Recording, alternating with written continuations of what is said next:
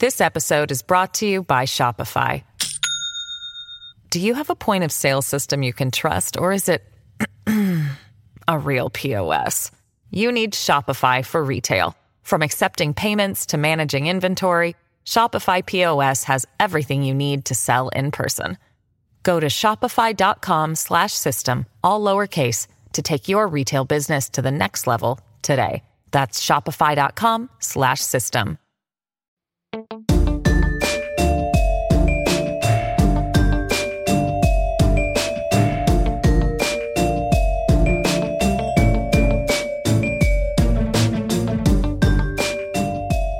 Hello, everybody. Welcome back to Crime Weekly. I'm Stephanie Harlow. And I'm Derek Levasseur. Today, we are finishing up the Robin Pope case. So this is part 2 of a 2-part series. There's not going to be any more after this, but we are going to wrap it up here. We're going to go over a couple more factors or features of the case.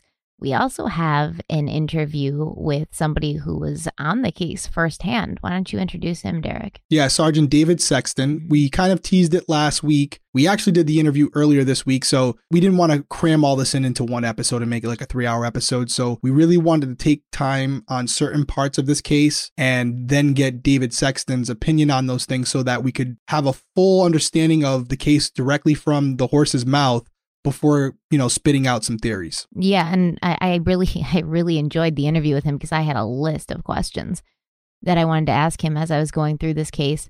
So I was able to kind of get those answered. We were able to clear up things with the timeline because we were kind of going through the gigs with the timeline in part 1. You guys didn't see it, but there was about 45 minutes of discussion where we had to go back and forth with different time zones. And it took a much longer time last week to record the episode than usual, but I'm glad we did because now I feel like it's just emblazoned in my mind and I cannot forget it. And then talking to Sexton really brought that to life for me. So I think you guys are really going to enjoy hearing his perspective on this case. And remember, he was there. He talked to Wayne Pope. He interviewed Wayne Pope. When you saw or heard that little portion of Wayne Pope's interview where somebody was saying, like, you killed your wife, that was Sergeant Sexton. So he's a badass. He's good at what he does. He knows what he's doing. I liked him a lot. Yeah, he's a good dude. And I was kind of praising him before you got a chance to meet him, but you can see he is really a genuine guy and he is good at what he does. And there are departments where we talk about how they're not really experienced and they don't get a lot of this type of crime. Maryland State Police it's the state police. I mean, they're overseeing the local police officers in the state of Maryland. So Sergeant Sexton was telling me he's actually in charge of all police involved shootings in the state. Now that's what his unit's doing. So they are the best of the best in the state of Maryland. And I really appreciated his willingness to come on, be candid with us. We'll talk more about it afterwards, but he was very transparent. He's a busy guy. He had just worked the case for 27 hours and he's still the lead detective on this case. So if anything comes from this, whether it's one of our listeners or one of our viewers, you're going to have a direct connection to him. We'll be giving his information out in the actual interview. Yeah, and I think even more than that, he genuinely cares about Robin Pope and solving her case. You can tell from talking to him. I don't want to say it's personal because I don't think that he would lose professional courtesy or distance like that. But he clearly does care about Robin and he cares about seeing this case find justice. So hopefully it does. Absolutely. Yeah, he's one of those guys where, like you said, it's all the cases that are unsolved. And even I remember doing a case in Seattle where, the guy told you every unsolved case you have, it stays with you. He actually was tearing up in the episode where it's like, it's one of those things where it takes a piece of you. Every one that you go to bed at night knowing there's no answers yet. So you can see that with Dave and he's had an ability to still put his best foot forward. And I can't wait for you guys to hear what he had to say. So I want to talk about what happened after the autopsy. Robin's body was released to her next of kin. Now, that would be her husband, Wayne Pope. So when I heard about this part of the case, I was like, this is so bad. I don't think that if it's potentially a suspicion that the spouse could have had something to do with their wife or their husband's death, I don't think that they should be considered next of kin. Like, I think that there should be some sort of holding pattern or some sort of like secondary next of kin. That way, because what happened after he got her body was he had her cremated. right? Almost immediately. Almost immediately, just within a few days. So what we have here is if there's any sort of, they did do the autopsy and they didn't find anything because of how long she'd been in the water, because of how badly decomposed her body was. However, we don't know with, technology or with a different pathologist or something like that. If she'd been exhumed at a later date, they maybe could have found something. So if Wayne Pope had anything to do with what happened to Robin, he essentially ensured that there would never be evidence of that when he had her body cremated. And I'm not saying he did. What I'm saying is if he did, that's what he did. So. Yeah.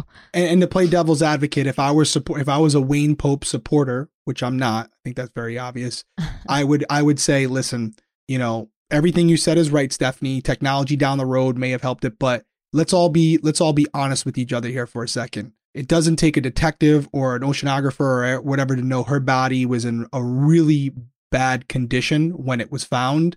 And there's no way you could have a traditional wake with her body being in that condition. So if there were no suspicious circumstances surrounding this case, surrounding Wayne, I think most people would be like, yeah, no, I get why you would have a cremation because of the circumstances surrounding it. But it doesn't make you feel better knowing that the person who's making that decision because of the law, the way it's written, is someone who is probably one of the only persons of interest right now. And he's deciding what happens with basically one of the few pieces of evidence in this case. It just doesn't sit well with anybody who wants answers for Robin and her family. He's deciding what happens with one of the few pieces of evidence in this case. He's deciding what happens with the body of a woman who could potentially have been his victim, and imagine how you'd feel, right? Imagine how you'd feel if you're Robin's daughters and this decision is in this person's hands and you heavily suspect that he may have had something to do with her death. It's just a very, very uncomfortable situation. Yep. Tough pill to swallow. I do think based on what Dave told us both, some of it he said directly, some of it you can kind of infer without saying it, that again, based on technology available today, which is pretty damn good, it will always get better, obviously, but based on what we have today, they couldn't even determine cause of death, manner of death. Again, body, water, 23 days. You guys do the math. It's not a pretty picture as far as, what you're left with and the condition of the skin when you get it. But that's the way it falls sometimes. And he was, like you said, he was very disappointed. Again, you'll hear it in the interview when they finally did the autopsy because of these circumstances. So Wayne Pope actually was going to take a polygraph. What happened was the Queen Anne County's state's attorney, Lance Richardson, he kind of offered Wayne Pope a deal. He was like, listen, we're going to give you a polygraph, and during this polygraph, I'm going to ask you directly whether or not you killed your wife. And if the results come back and they say that there was no deception, like aka you didn't lie, then I'm going to release that information to the public. And this will help you look more innocent in the court of public opinion. Because at this point, obviously, there's a lot of talk, especially around the small town, that maybe Wayne Pope's involved.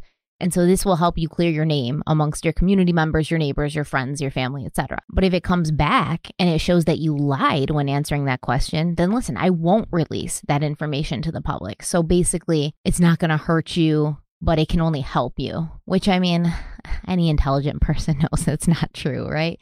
And I really do appreciate law enforcement and what they do in certain cases, but I always tell people never take a polygraph test, never take a polygraph exam. I just don't find them to be super accurate. I think that they're usually just interrogation tools. I've seen them used as interrogation tools. We saw that with Chris Watts, right? We kind of did see that with Chris Watson and the detective who was talking to him from the FBI, where, they were like, oh, it shows you lied. Who knows if it did or not. But always just talk to a lawyer before you even talk to the police to begin with. But we know that if Wayne had taken that polygraph and if they had asked him, did you kill your wife? And he said no, and it showed deception, that's still going to make him look bad. And that's going to add to the case of the state's attorney as well as law enforcement. So Wayne agreed to do this. He even showed up that day. They said he was waiting in the lobby. And then at the last minute, he sort of changed his mind and he left. And Lance Richardson said, that invitation is still open. But Lance also did say in Breaking Homicide, he hasn't spoken to Wayne Pope since that day. So I don't think that Wayne Pope's ever going to take him up on that invitation. No, and maybe for the reason you're saying. I remember Lance and I talking, I don't know if it made the episode, I don't know what part did, but there was something with it where Wayne was sitting there. He had been waiting a little bit. His lawyer couldn't make it that day. Something happened with his lawyer. It just things didn't play out the way Wayne wanted them to, and he decided last minute, I'm not taking it, and he just left. But yeah, you're 100% right. Lance definitely wanted it. And he said it in the episode. I know this part made it where he was like, I just wanted affirmation that I had my guy. I didn't need to release it to the public, but I just wanted a little bit more combined with what we already had, that he failed this polygraph. And as far as you said this to me, you said it many times, your perception of a polygraph, I definitely think it's got its flaws because it's not 100% accurate. That's proven. That's not even up for debate. And it's not even admissible in many states. So it is a tool. So from the law enforcement side, when I throw that hat on, we're not banking our whole case on it, whether you fail it or pass it. We're not going to probably get a conviction based on a failed polygraph. But you're right. It is a tool that we use to let us know possibly if we're heading in the right direction. So if Wayne failed, it's just one more piece of information we have now to say, this is our guy. This is our guy. So it's an interesting thing that it happened. I found it interesting that Wayne even agreed and showed up in the first place. But, that could have been just maybe Wayne was pulling their punk card. And then when he realized they were actually going to hook him up, he's like, no, I'm out of here. I'm gone. No, I mean, I thought you were kind of on the right track as far as like my opinion of it, which I think he was like, yeah, I'm going to like be cooperative. But as a citizen of the United States, I know that I have the right to pull out at any time. So I'm going to go there as if I have this good intention, as if I, like an AKA innocent person would. I'm using air quotes because I have said time and time again, I don't believe it makes you look guilty if you don't want to take a polygraph test. And you shouldn't make anybody or allow anybody to make you feel that you're guilty because you don't want to take one. But I think he was like, let me show them I'm cooperative. And then at the last minute, he was like, oh no, I've changed my mind. I'm nervous about this. I'm anxious about it. And he has the right to do that. So it can't really hurt him if he does this. It looked like he was going to do it. And then all of a sudden he pulled out at the last minute. So it doesn't make him any more guilty or look any more guilty than he looked before, essentially. I would argue the one thing is, I agree with everything you said, but I bet you there are people, I'll even say it, myself included, that are like, yeah, he didn't want to take the polygraph because he knew he was going to fail it. And so therefore he looks even more guilty to me. Like, you refusing to take it. I'm just talking for myself, not for Stephanie. Yeah. You choosing, because I've had many people where I'm like, oh, I'm going to hook you up to a polygraph. And they're like, absolutely. Where's the machine? I'm ready right now. Let's do it. And I'm like, nah, I don't want to give it to you now. You were too willing to take it. You know what I mean? I'm like, I'll pass. But so for me, him not taking it. That's sneaky, man. It's true. It's true. Because listen, we didn't have a polygrapher on our staff. We're a smaller department. In, right? Oh yeah, money. Yeah. So I would be like, hey, listen, man, we got a polygraph examiner in the next room. Machine's ready to go. Would you be willing to take the test? And they're like, yeah, absolutely. Let's go do it right now. I'm like, all right, let me see if he's out. And then I come back. Oh no, he's out to lunch. And you know what? I believe you. You're all set. You can get out of here. So I do think it does show a little bit of, and this is not just for Wayne, this is for anyone, when someone's completely against taking it, it does make me wonder, like, why are you so nervous? Is it because you've done your research like a Stephanie Harlow, or you just know, hey, if I lied, this machine's going to be able to tell them, so I'm not going to take it. It's all subjective. It's opinion. It's a completely opinionated thing, but we both agree that you failing a polygraph to test, not only on a personal level, but even in the eyes of the law, doesn't hold a ton of weight anymore. I've always wanted to get hooked up to a polygraph machine, not in an actual investigation. Please. I did it. Because I would say no. Nerve-wracking. If the cop was like, you want to take a polygraph? I'd say absolutely not. And then if it's Derek, he's going to be like, this girl's guilty, man. Because I would say absolutely not. I'm way too paranoid, but I want to take it just to see if I can lie and get away with it, right? And there are tactics that you can use. Mm-hmm. You can take medication. Some people in the past for FBI exams, like when they're applying for the FBI, would put a thumbtack in their shoe. And what you would do is when you were answering even honest questions, you'd step on the thumbtack, which to increase your baseline, right? Yep. Yes. Yep. To increase your baseline. So there are things around it, but they ask you questions like, have you done anything to alter the test today? But I did take a polygraph test for multiple things, for some federal jobs and also for IDCon a few years ago where they had a polygraph examiner there. It was more for fun. But I was genuinely nervous because he was asking me questions that I wasn't prepared for. And he was asking me things like, do you like your wife's cooking and stuff? And I was like, yikes. And the thing's spiking like crazy. So, I got to the point where I remember one question he asked me was, have you ever worn makeup? And the answer is I definitely have, not only on the show, but also like when I was a kid with my sisters and stuff. Mm-hmm. So I'm like, yeah, of course I have. 400 people laughing at me now because obviously the needle didn't move. So that was my experience in the public with it. But regardless of whether the point is, I'm trying to support what you're saying as far as I had nothing to hide. And I was still anxious and nervous, which could have caused me to look like I was deceiving the examiner. Right. So I agree with you that there's so many outside elements that could cause something in that machine to suggest you're lying when really you're just nervous. So I agree with you. I don't disagree at all. Yeah, I still want to take one so bad. I'm sure we can make that happen at one of these events. CrimeCon had a polygraph examiner there. She was downstairs. Her father does it. He's actually the one that gave me the exam. So I'm sure we can set that up for a future episode where we put Stephanie Harlow on a polygraph exam and I get to ask the questions. Oh, please. I will beat it. Like, oh, I'll put money on that because one. I remember we were talking to Sexton too, and he was like, oh, when I was interrogating Wayne, he seemed genuinely and sincerely to just not have any idea what I was talking about. Like, I've interviewed people, some of them, it's clear when they're lying. He seemed to genuinely believe it when he said, no, I had nothing to do with this. And I said, well, some people are just good liars. Some people are just really good at lying. And he said, absolutely. Yeah. We got the opportunity to watch the interrogation footage. We didn't include the interrogation footage in its entirety for copyright reasons in the episode, but you got a screenshot of it and you can hear it. He's not bad. He's pretty cool, calm and collected for sure. And body Sexton language pushed was him. open. I felt like Yep. He was kind of just like very. But some people are just super good liars. Like, they are so used to it. It comes so naturally to them. It comes natural second to breathing. And I'm sure we all know at least one person like that they've lied to our faces. And we've been like, whoa, like usually I have a really good hold on when someone's being dishonest with me. And I never knew. Mm-hmm. So it's just all sorts. We talked about that a little bit. We want to hear what you think. Comment down below whether you would take a polygraph test or not. If you were innocent, if you get brought in for questioning, you're innocent.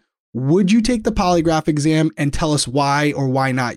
As far as if you would take it. And, I think and that's this is a interesting murder, okay? So someone thinks you've murdered someone, you're innocent. Would you take a polygraph? Would you take it? And whether you would or not, tell us why. Yeah. I think the comments are going to blow up on that one. Yeah. And I think they're going to be on your side for sure. I think so. Oh, 100%. You might actually win one this week. It's great. I mean, I usually win. Oh, God. They just don't want to hurt your feelings. They know you're more sensitive than I am. I am very sensitive. Well, I want to talk about the oceanographer because you had interviewed her on Breaking Homicide for this case. You guys actually went out in the boat. Looks super cool. Mm-hmm. I love going on boats, but I forget her name. Refresh my memory. I believe it's Cecily. Dr. Cecily Stepp. Her last name is definitely Stepp. Mm-hmm. Yeah. So she said that night that Robbins believed to have gone in the water, the tide was very strong. And it was pushing down the bay. But she also said that Robin's body should have reached its final destination within just a few hours. Yet she was not found until 23 days later. Now, there's a few reasons this might happen. A very few reasons why this might happen. None of them look good for Robin. Can you talk about that a little bit more? Yeah. So this wasn't just for TV purposes. This woman is brilliant. She teaches, or she's a professor at a local, I want to say there in Annapolis, there's a military base there, a naval academy. She's teaches there. She's one of the best of the best. Nobody knows that water better than her. She looked up the date and time for the currents for that area, the temperatures. She really was like, if I'm going to do this, I want to know everything about it because that's my reputation. So we loved her. And, the going out on the boat was, it really didn't do anything for her that day because she was looking at past data, but it was more for TV and it was a cool shot. And it was also a different angle for us to look at the doc, which we did want. And yeah, as you said, there were a few things. First, the obvious thing, if you go into the water, regardless of how buoyant you may be, if you're conscious, you're going to float to some degree. However, if you're unconscious or already dead, you'll more than likely sink.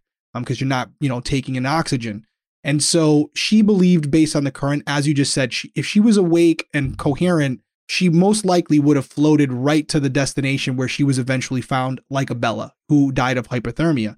But because, and this is in Dr. Stepp's opinion, she believes she went in the water. And at that point, she was either unconscious, severely injured, or already dead. And that would explain why she not only went in the water, sunk immediately to the bottom, and then she got caught on something at the bottom because although it's, the water, there are things that get thrown in afterwards. There's rocks, there's trees, there's all these different things that she can get caught on.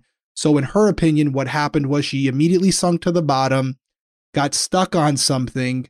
The gases filled up in her body as decomposition started to take place.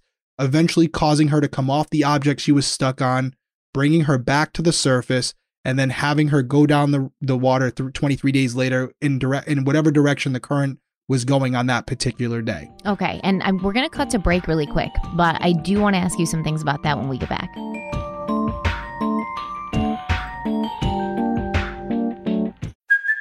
Hey, it's Kaylee Cuoco for Priceline. Ready to go to your happy place for a happy price? Well, why didn't you say so? Just download the Priceline app right now and save up to 60% on hotels. So whether it's Cousin Kevin's Kazoo Concert in Kansas City, go Kevin, or Becky's Bachelorette Bash in Bermuda, you never have to miss a trip ever again. So download the Priceline app today. Your savings are waiting. Go to your happy place for a happy price. Go to your happy price, Priceline. O'Reilly. You need parts? O'Reilly Auto Parts has parts. Need them fast? We've got fast. No matter what you need, we have thousands of professional parts people doing their part to make sure you have it. Product availability. Just one part that makes O'Reilly stand apart. The professional parts people. O'Reilly Auto Parts. All right, we're back. So I just want to clarify some things because I remember this is very similar to the Laci Peterson situation. What happened, especially here, because it's March, so it's beginning of March, she goes missing. And Robin doesn't resurface till towards the end of March. So it's cold, it's Maryland. It's very cold in March. It was very cold that night. And that has a lot to do with why the body wouldn't resurface as well. So you said if she went into the water and she sinks immediately, which is what the oceanographer believes happened because it took so long for Robin to resurface. And if she had gone in the water when she was alive, she would have been pushed by the current out and she would have come up a lot sooner, just like Bella did. So she goes in the water. She's either dead when she goes in the water or she's unconscious to the point where she's not going to be taking in a lot of oxygen. So her body's not going to be buoyant and it won't float. She's going to sink right away. So even if she went in after a blow to the head or something that made her unconscious, within a very short time, she will be dead because she's not conscious enough to swim and keep herself afloat, right? That's kind of what we were going over. That's what we believe happened. That's the reason. Yeah, think about it this way, guys. You go into the water, you're at the beach or whatever. What are you doing? You're swimming around, you're playing, but you're breathing. So there's air in your lungs. So even when someone's drowning, there's usually air in their lungs while they're in the water. If you're unconscious 5-10 minutes or dead 5 or 10 minutes before you're put in the water, you've exhausted all that air out of your lungs. So therefore, you're just, no pun intended, but you're dead weight, right? You're just a body at that point. There's not much to keep you buoyant, to keep you on the surface.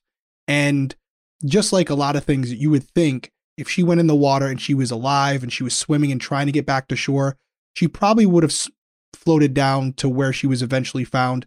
Because even when she was found, if you remember from the first part of this, she was found on the surface. It wasn't like there was a crew out there, a rescue crew that was looking for her or a diver that found her on the bottom. Her body floated back up to the surface. And she was found under a rock that was shaped like an arrowhead at the surface. The fisherman was just literally with his daughter. He looked down. The body was right there out of nowhere. There was even some people who believed that maybe her body was put in the water afterwards, maybe only a few days prior to her being found. And that was not only discredited by Sergeant Sexton, but even when I asked Dr. Stepp about it, her body and the level of decomposition based on how cold the water was completely consistent with her being in the water for that duration, that 23-day duration. Yeah, and I think that's important because I truly believe, and we're going to go over theories, what we think might have happened at the end of this episode, but I truly believe if she'd gone in there alive, being a strong swimmer, she lived on the water, she was very, very physically fit, strong, I think that she would have been able to swim, right? And she would have been able to swim down, let the current push her, find a place she could grab onto, she could pull herself up. That's not what happened.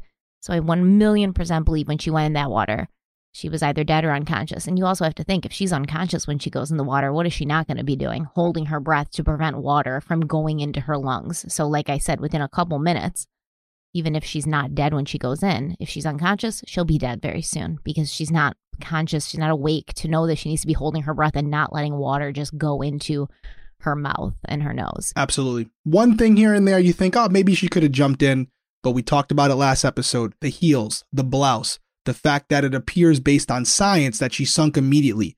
All these little things in totality paint a pretty good picture, which is when she entered the water, she was either severely injured, unconscious, or already dead. Nothing that we found, and we're looking for outliers, nothing that we have found to this point suggests in any way, shape, or form that whether, that Robin Pope went into the water under her own will.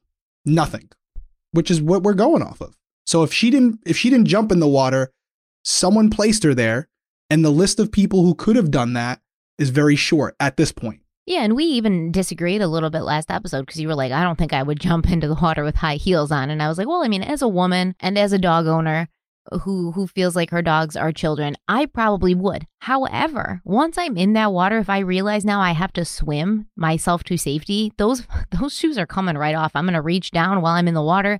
I'm going to unfasten them, do whatever it takes, get them off so that I can swim better. She did not attempt to do that. No. So I'll even give you this.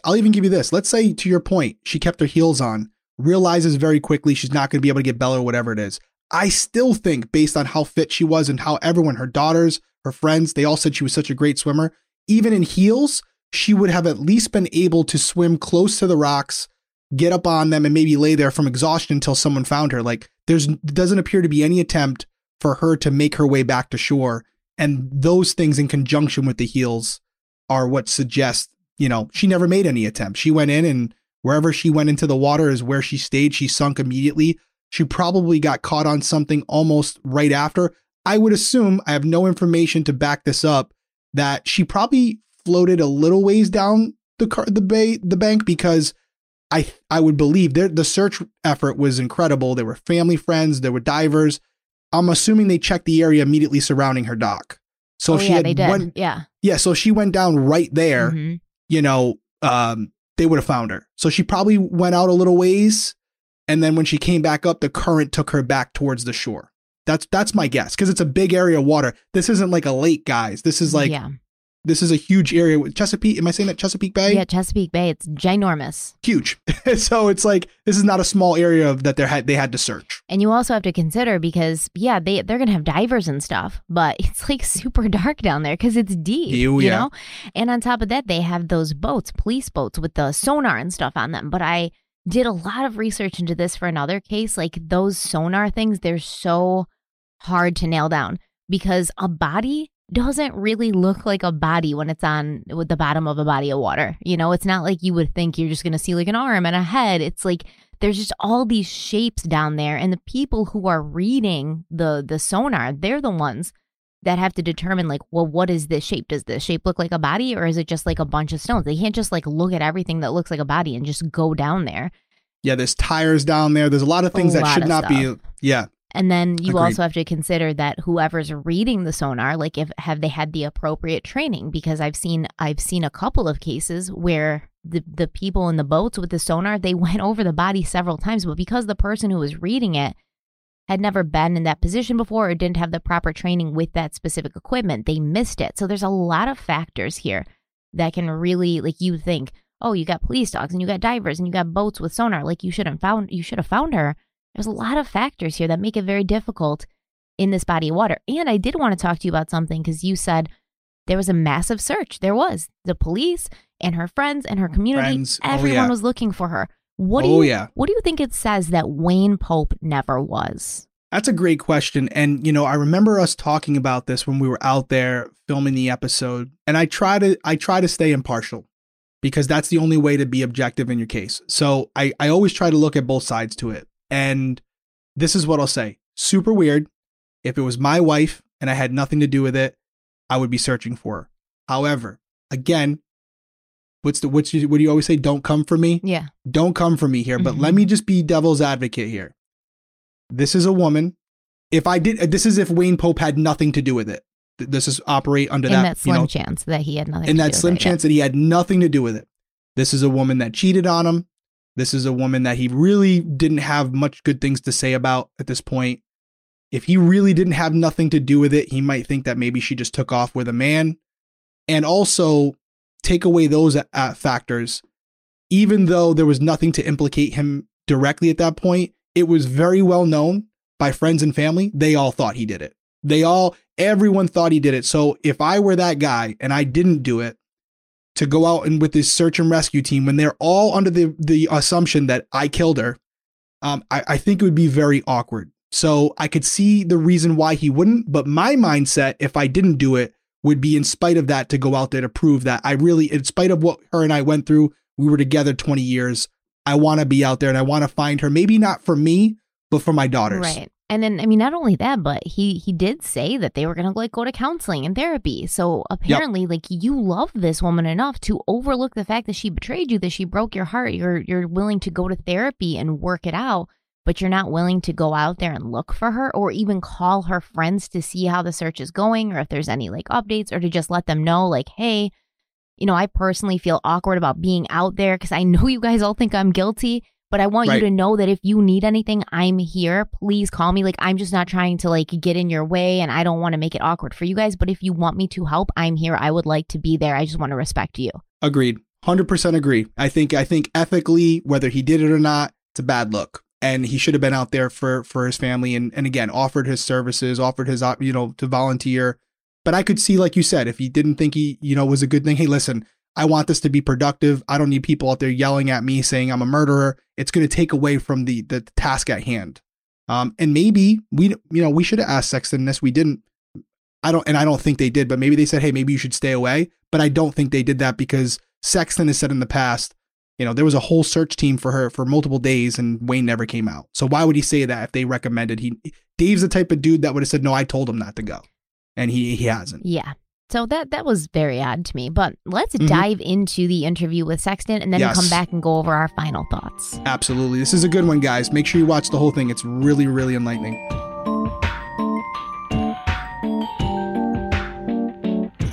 All right, guys. So as promised, we have Sergeant Dave Sexton. Or do you like David? Dave's fine. Dave Sexton. You guys heard me talk about him last week. We talk about law enforcement. We know the system is not perfect by any means, but it's always nice when you have someone who checks their ego at the door and ultimately wants what everybody else wants, which is to solve this case. And he has said to me since day one, listen, I got to stay within the parameters of my responsibilities as an investigator. But if someone out there has information that can assist him in solving this case, he's all for it. And that still applies today. The case is still open. So as we sit here and we talk to him, he's going to tell us what he can, even though it's an open investigation. And if anybody out there hears anything or sees something that you think is helpful, Sarge, they can reach out to the Maryland State Police. I'm assuming there's a line they can reach out to. They can reach out to. I can give my work email if they want to email me. So it's david.sexton@maryland.gov. And guys, don't abuse that. If don't just email him to tell him he's a handsome looking fella. I'll track you down. He can track you down. So again, don't inundate him. Don't tell him how gorgeous he is. Just, only use it for obviously legitimate reasons. So without further ado, we're going to dive into it. We have some questions from last week's episode that we said we were going to talk to David about. And obviously Stephanie was literally yelling at me before I hit record because she started getting into questions and she was like, let's go, Derek. Let's get it going. So Stephanie, the floor is yours. Okay. So I have a couple questions. I wanted to start with the timeline because I think that's where we kind of struggled the most last night when we recorded the first episode. And that was because Derek did it wrong. He did the math wrong. So, eventually we had to figure it out. It put us 45 minutes behind. All the time. Mm-hmm. But GMT, man. GMT. Yeah. That's what the phone companies use, and it's just you wish you would just do it as far as Eastern Standard Time or West Coast whatever time zone, whatever time zone, but they don't. Be way easy. Too logical. Yeah. So, from what we understand of the timeline, you believe that Robin left the restaurant and left Annapolis around 9:30, correct? That's correct. That would put her going over the Bay Bridge, heading back towards Wayne's house at around 10:05, right? Correct. She talks to him on the phone. What was it, about 10:12? She's actually coming across the Bay Bridge about that time just to say, hey, look, I am on my way over. This is what we're speculating, because that's what Wayne says. But I'm on my way over to pick up my mail. She needed to pick up a post hole digger because the next morning she was going to work on a fencing project, kind of like a side hustle type thing for her. And basically that's what she was telling him through his words, not through hers. But we don't have anything recorded or anything like that. And then we have text messages back and forth between her and him. Hey, I'm coming over. Can I come over and pick up the postal digger? Can I come over and get my mail and see Bella, the dog? What was she doing in Annapolis? Because she had texted him earlier and said she was at a job interview. She was meeting up with a general manager of GNC over in Annapolis because she was looking for another, just another job, some extra cash. And she was meeting with him, I guess, for drinks or something to go over, kind of like a little interview, I guess. They met, and then she came back after they met. I don't know how long they were off memory. I don't remember, but it was probably at least an hour over there in Annapolis, at a restaurant in Annapolis. And you believe that while she was in Annapolis, Wayne also was in Annapolis? Wayne actually told us that he had gone to Annapolis to meet with friends. I think he said between 5 and 5:30, he met with some friends for dinner. And then at some point he was going to go see his daughter, Rachel, who was supposedly working over there. But I think, and correct, I may be wrong, but I don't think she was working that night. But basically he told us that he was going to go drop off some food for her. And Rachel, when we talked to Rachel, says, well, my dad really never drops food off to me. But then we found out we were pretty sure that he wanted to find out where Robin was because he knew that she could be out with another man, because of their problems in the past. So they were separated, of course, because of their marital problems. She wasn't living at home, and I think he was acting like the jealous husband, the estranged husband, and he wanted to know where she was. And did you verify that he had dinner with friends in Annapolis that night? Those friends, yeah, we talked to the friends in Annapolis. He did have dinner, and I can't remember the time exactly, but it was probably I want to say 5 or 5:30. They were over. But based on what I remember our conversation, Mm-hmm. that was verified. But without getting into too many specifics, you were able to pretty much confirm that even after that dinner, he stuck around Annapolis for a while after that dinner. Right. And so, and that correlated with the time, just so happens to correlate with the time that's when Robin was there as well. Correct. So the question becomes, what were you doing there? If you weren't seeing Rachel and the dinner was already over, which you were able to talk to those individuals, mm-hmm. I'm assuming you had coordinates that were in line with where Robin was. I think it's reasonable for anybody, not just a detective like yourself, to assume there's something there. There's something there. The funny part about it is that, basically Rachel was working at the mall over there or somewhere near the mall, and this restaurant happened to be in the mall. So he tells us he was going to see Rachel, and I can't remember the name of the restaurant. Interesting. Me, but or the area of the mall, but basically that was his, I guess, alibi for being over there to see Rachel. But I think we came to the conclusion that Rachel wasn't even working that night. She was actually with friends somewhere. I want to say it in College Park. So wait, Robin was having dinner or drinks at a restaurant in the mall, and Wayne was around the mall. Wayne was in that general area. He was in that general area, yeah. And he even tells us that he was in that general area. Okay. Looking, going to see Rachel. He doesn't say that he went to see Robin or he was stalking Robin or anything like that. But we were, and I can't really talk about it, but we do know that he he was pretty much there to find out where she was. I don't think he found her. He probably found her car, but I don't think he knew exactly where she was. Yeah, he wasn't watching her, but he had an inclination she was there, which is why he stuck around. Right. So, Dave, real quick, Stephanie, before you go into that, Dave, just to give everyone a perspective here, because Stephanie's been researching these cases for a long time, but there's a lot of new people who don't really know how the mind of, I'm a former detective, but I'm not in it anymore. You're in it. You're in the field right now. You're a sergeant. You're handling your Maryland State Police, not a small department. Let people have a little bit of an insight as to why this is important, not just for this case, but in general. Why is it so important to establish going into as far as, hey, listen, motives, things like that. Why is this important to an investigator where this isn't the actual crime scene, but it's just as important because you're trying to establish a motive for it, right? Exactly. So how does that work for you? How does that go into these cases? I think with this case, we pretty much try to lock people into a story. And then once we lock them into a story, then we have to go out and do more investigation as far as, okay, did he go to dinner with these friends? Yes, he did. Okay, did he meet Rachel? No, he didn't. Once we lock them into a story, then of course we have to check off there's a red flag. Here's a red flag. So credibility, that kind of thing.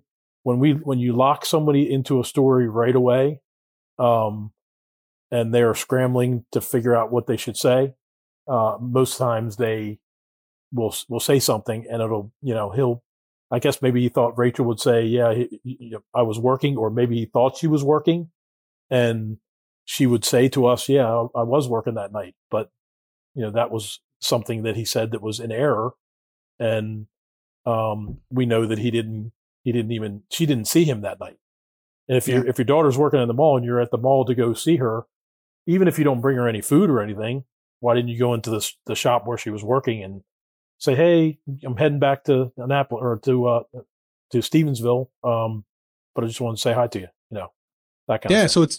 So it's checking out possible motives and also gauging the credibility of someone that you're dealing with. Because at this point, he's a person of interest. He's just someone that you're talking to, obviously.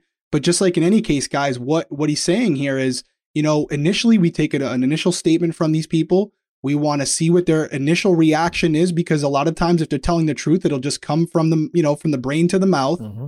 And then it allows them to have some data to go back and cross-reference to kind of gauge whether it's a witness or a person of interest, how much they can be trusted. And like he just said, in this particular case, they get a story, they lock it in, right? They have it on paper, and then they can go back and do what they do, which is to confirm or discredit what they're saying. It's interesting stuff. And it's something this is how a case starts, guys. From the start, they're not going into it with any bias. They're just looking at it objectively. Hey, Wayne, you tell us what happened. We don't know. What's the situation? Right. And then all you do is go back and confirm whether he's telling the truth or not. It's not that difficult. And, he didn't deny that she was that she came to the house. Her car was still there, of course, when he called police or he called 911, the car and her purse and everything was still there. So it wasn't like he was denying that she didn't come to the house. So we know that she came to the house, and at some point they had this whole thing about falling asleep and, waking up and finding her parked outside and her dozed off in the car. That's all a lie. That's a lie. I 100% believe that's a lie. And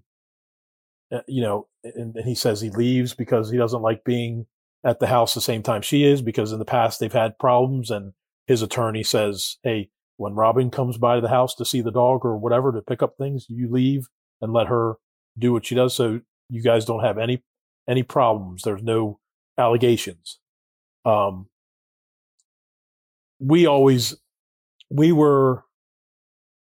Whenever we were investigating this case initially, I was very surprised that she came over in the evening, because that place is very dark. It was very cold. It was, almost March 1st. The wind had been blowing like probably 25 miles an hour. It's right on the bay. It's right on the bay, the house. Oh yeah. You took me there. Yeah. You know how cold it is. It's cold. It's cold, man. So we were very surprised that she came to the house by herself I don't know if he said something to her on the phone that made her come, but I mean, she's texting him back and forth saying, "Hey, I'm going to come over and get the mail." So, maybe we do know that she'd been drinking a little bit, but I don't think enough to cloud her cloud her memory or cloud her judgment. Exactly. Just for the purposes of kind of making it more organized for the listener, I'm going to go kind of back to the timeline. And then as we go upon these areas, then I want to really pick your brain about what exactly was happening at that point. So I'm going to go back. I'm going to go back to 5:45. She texts him. Robin texts Wayne and says on a job interview, "What's up?" We think at this point, Wayne is in Annapolis and Robin's in Annapolis. Yes. Is there any time where he texts her and he lets her know he's in Annapolis, or is he making that kind of a secret? No, he never allowed. Now, I may be wrong. I don't have the case. Like I said, I don't have the case file in front of me. But I don't recall him ever texting her saying, "Hey, I'm in Annapolis too. We should meet up," or whatever. I don't think that the only thing he did was he was in Annapolis with friends to eat dinner, and then at some point he was driving around, maybe even walking around looking for her car or something just to find out where she was. And at 9:03 p.m., Wayne calls Rachel. Is he in Annapolis at that point? I don't recall. I think he was in Annapolis. I don't recall that at all. Do you know what he talked to her about? No. Not off the top of your head? Okay. Not off the top of my head, no. Nothing that gave us any kind of red flag as far as conversation. Okay, so when she's driving, she gets there. All those texts come through at 10:59. Can I get my mail? Can I get my mail? Can I get my mail? Derek and I were thinking this has to be some sort of glitch. She couldn't have texted them all like that and sent them so quickly. Was it a service glitch where because it's so isolated, the phone dropped service and it didn't send the texts until the service kicked back in? Or was Wayne's phone off, so the cell phone records aren't going to show that those texts came in until 10:59, because then the longer text comes in right after that as well? I think that it was a service glitch because that area, the cell service is terrible right on that peninsula. And, her cell, even if his cell phone was off, her cell is still sending the text messages. So I think it had to do with the cell service itself. And if it was, I know with the kind of a storm coming through and the wind and everything, that definitely has more problems. My dog decided to come. Canine sad, man. He's hearing about the story. It's okay. So as far as the text messages, the times, I think that was definitely service oriented. Cell tower. You know what's interesting, Dave? It was something that Stephanie brought up when we recorded part 1, and it's a really fascinating theory, and I think it has some credence to it because I think a lot of people, including myself, the assumption is that it was a service thing where she didn't have service or he didn't have service. And then all of a sudden there's this blast of these 4 texts that were probably sent further apart, but they all went through at the same time. Right. But just to entertain the idea for a second, because again, you got to think of everything and explore all possibilities. What if he had shut his phone off for a short period of time so she couldn't call him? And then, according to Wayne, he falls asleep and he doesn't wake up till 11:30. So technically at 10:59, he's sleeping. It's I got that in air quotes for the audio people, by the way. He's sleeping. However, if Stephanie's theory that actually represents the time where the phone was turned on, if there were a way to prove that, it would completely contradict the idea or his alibi that he was sleeping. I don't think you can, but do you know of any? We only had Wayne's cell phone records. That was the issue. We don't have Robin's, so we could be able to tell from Robin's if she had sent them at different those times. We have Robin's also, so I couldn't really tell you what I can surmise that as far as Wayne's phone, he could have turned his phone off. He could have acted like he was asleep because he's done it before where she has come over to the house to pick up mail and said, "Hey, I'm coming over." This is in the daytime. And then Wayne says, "Yeah, okay, sure." And then doesn't, open the door for her. Just to give her a hard time. And just to give her a hard time. Because he's a control freak. Exactly. So he can do that. So he's done that in the past, Wayne, and man. I have no doubt that he did it this time, and maybe it was done for more sinister actions than just messing with her.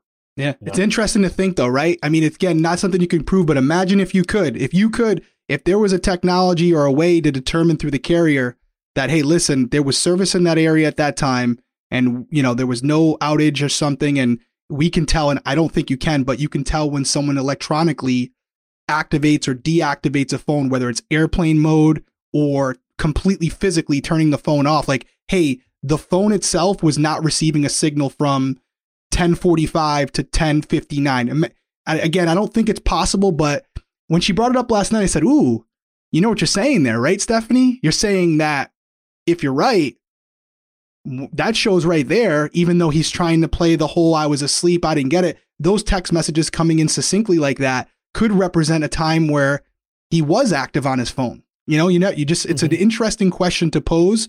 Unfortunately, we may not have the answer, but again, I'm glad you brought it up. We don't have Robin's call logs and for good reason. You have them, but I'm sure people are going to ask us like, oh, did they cross-reference Robin's text messages and phone calls with this? And I'm assuming your answer would be, oh yeah, yeah, you guys looked into that. Yeah, we do. We looked extensively into those cell records, just because we couldn't interview Robin, of course. So basically, our interview for Robin was her text messages. We knew that she was out with a job interview. We knew she asked Wayne if she could come over. I wasn't real concerned with the service issues, whether he had his phone on or not, because I had Robin's phone. We knew that she was coming over there at a certain time, but we also know that this whole thing about, oh, I fell asleep before she got here, and then an hour later I woke up, that is all total BS and a lie. You called them out on that in the interrogation. You said, what you said exactly. They were on the call for 13 minutes. She was only about 15 minutes away at that point? If that, and I said, you knew she was coming over. And then you laid down on the couch and fell asleep and woke up in an hour when you know that your estranged wife that you're having problems with is coming over to pick up mail and see the dog and pick up this postal digger. Didn't make sense at all.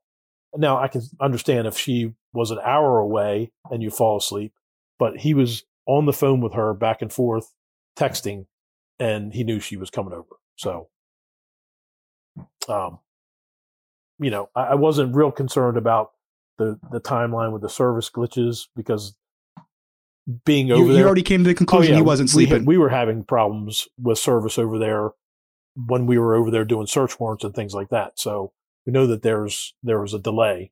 But I had problems with his story.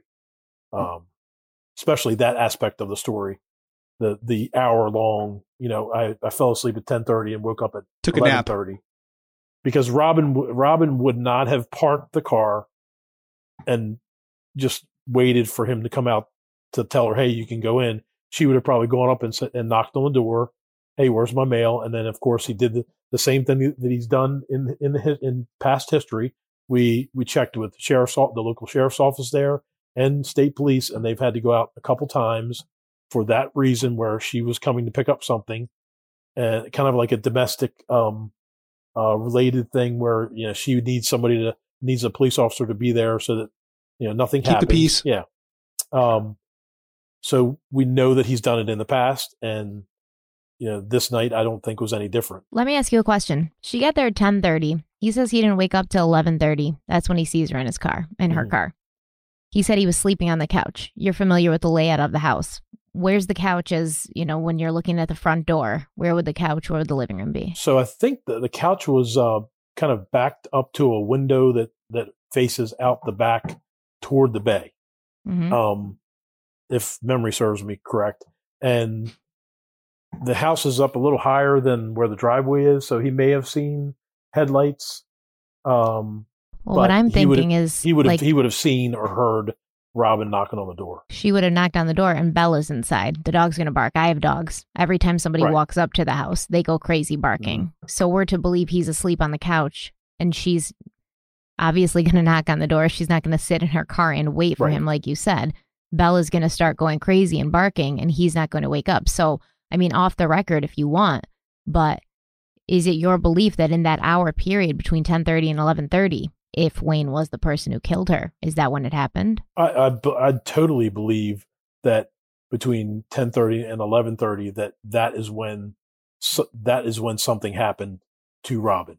Whether it was, and I know we've talked about it before, Derek, as far as whether it was a terrible accident or whether he got into a fight with her on got her to the pier and pushed her in, or maybe knocked her over, maybe knocked her out and threw her in. But there's so many theories right now that we have. I mean, I've got a couple theories, and I know I've talked to Derek about it. I think he used the dog to get her to that area, to that point, because he's done things in the past with the dog, like throwing the dog in a pool. Yeah, and this we dog, covered it in episode 1. Or telling Robin that he Right. put the dog down. Put the dog down, Stuff like that, exactly. yeah. And that was corroborated by a cable guy who was at her house when this happened. So it wasn't like something that one of her friends, made up a story or something. This was corroborated by a cable guy that had no, association with her at all, except for putting in Yeah, cable. no skin in the game.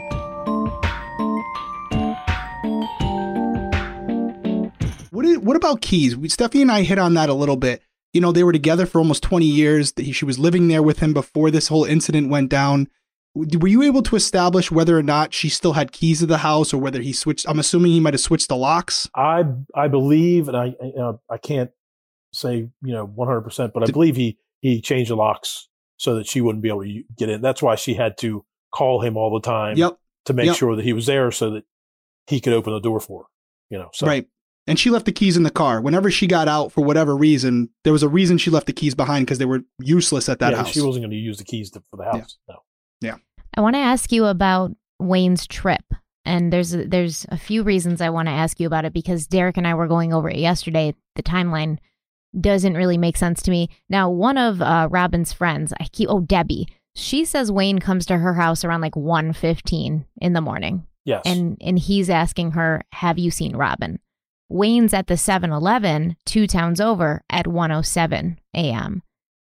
It's about an 8-minute drive from where he was back to Stevensville. So when does he have time from 7-Eleven, between 7-Eleven and Debbie's house, to go home and see that Robin and Bella are gone and then look for them long enough to realize that he needs to now go wake her friend up in the middle of the night? And like I said, I would have to see the timelines and all that stuff, but I know that 7-Eleven trip was basically like Derek and I had talked about before, kind of like, hey, look at me, I'm Wayne, I'm coming into 7-Eleven.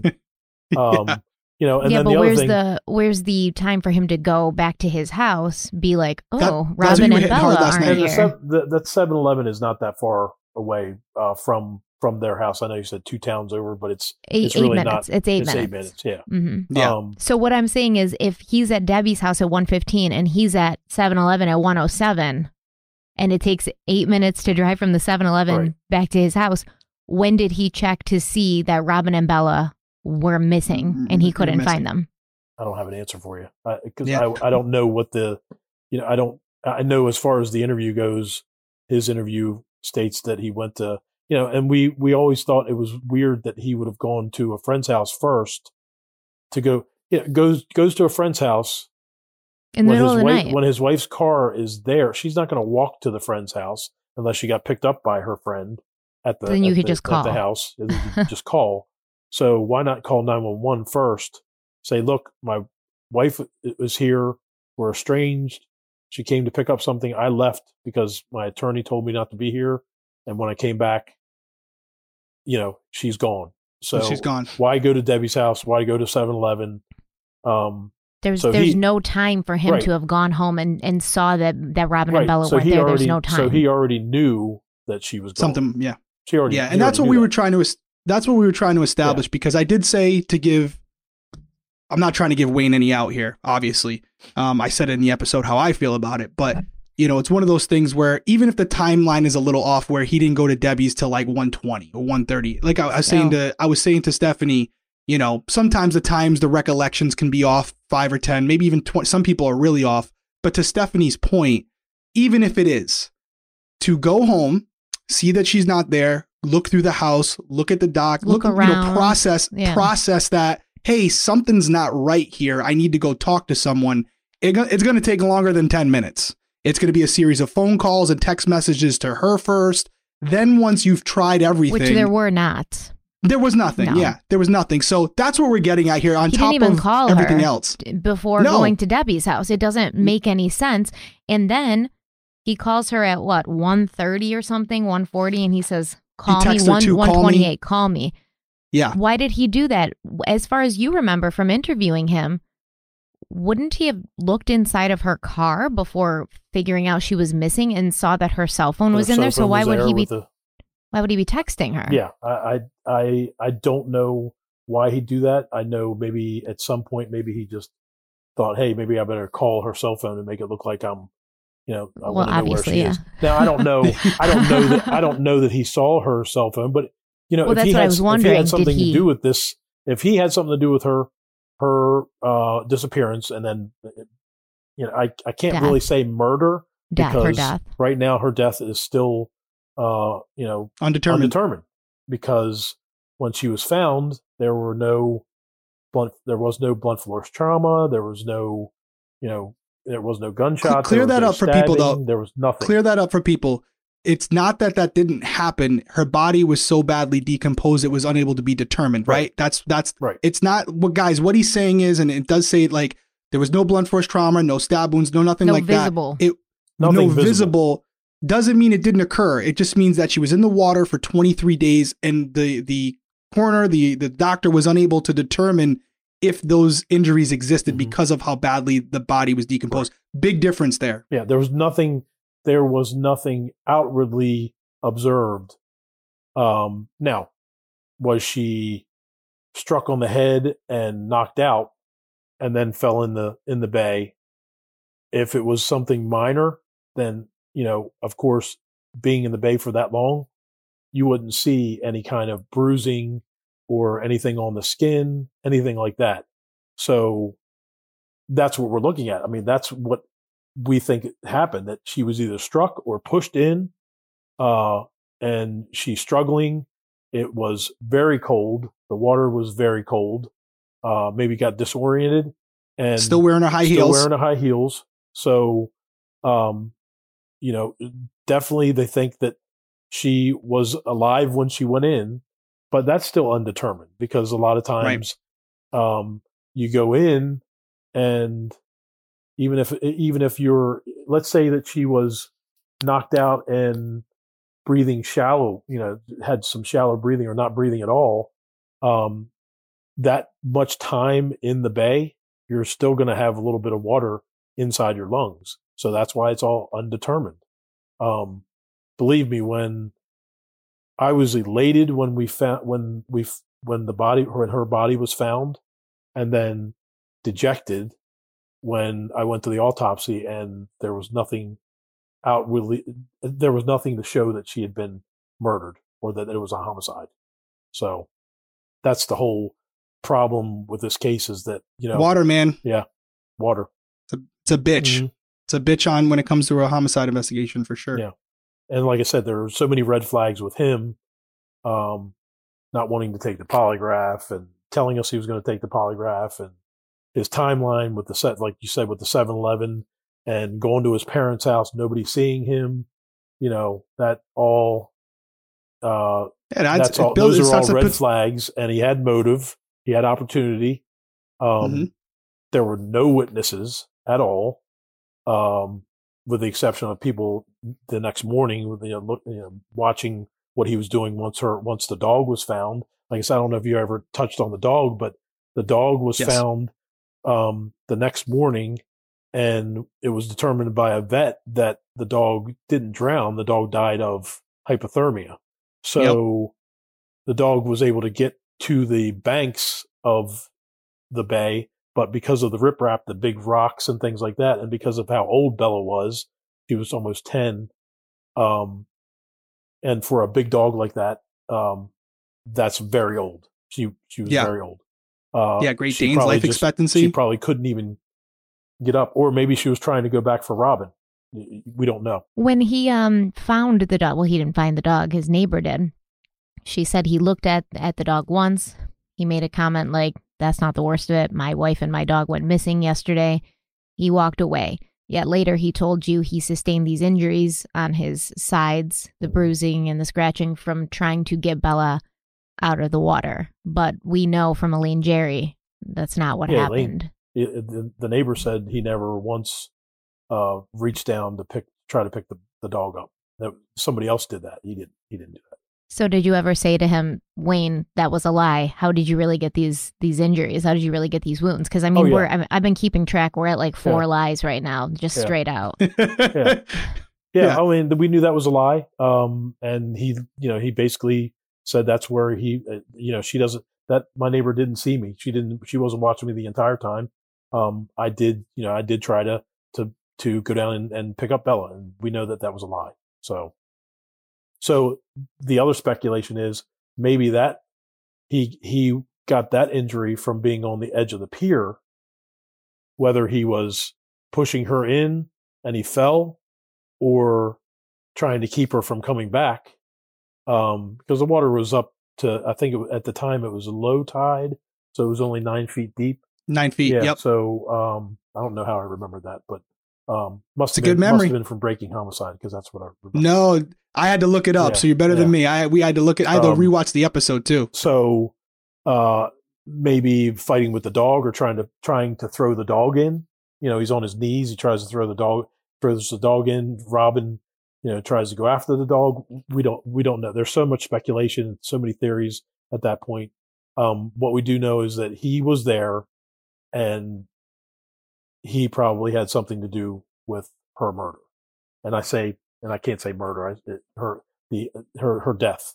He told, he had mentioned to Debbie, I believe, "Robin and I are working things out. We're going to counseling. We're going to therapy." Was there anything in her texts, anything that you heard from her friends or family that suggested Robin had agreed to try to work things out with Wayne, or they were attending some sort of therapy, or she'd called or had an appointment for some sort of therapy? Anything you came across of that nature? I want to say, and this may be completely off, but I do remember that I think initially they wanted to do some kind of counseling. Wayne didn't want to do it, and then all of a sudden, near the end, before her disappearance, I think he was suggesting counseling, and she didn't. It was basically, they did not want to. They never did counseling unless they did it in the beginning, but I know through talking to friends, and I it's been a while since I've, talked about that, but I know that at some point Wayne did not want to do counseling at all. He was so incensed by, her infidelity that he didn't want to do anything. And then maybe later on they tried to work it out. And then of course, I think anybody that she met, if he found out about her meeting a guy for dinner or anything, that just brought all that back. So was she dating somebody at that point? Because I'm sure at this point she and Rob were no longer in contact. No, they were not. Rob had a fiance, so he was like, and I think Robin thought that Rob was going to stick around, and he didn't. Once it was all out, of course, that relationship stopped. As far as anybody knew, I don't know of anybody. So do you think that maybe Wayne was upset because he had chased her boyfriend away? Maybe thinking that this would cause her to sort of reconcile with him. And then when it didn't, he couldn't even say, well, it's no longer because she's with somebody else. It truly is now that she just doesn't want to have anything to do with me.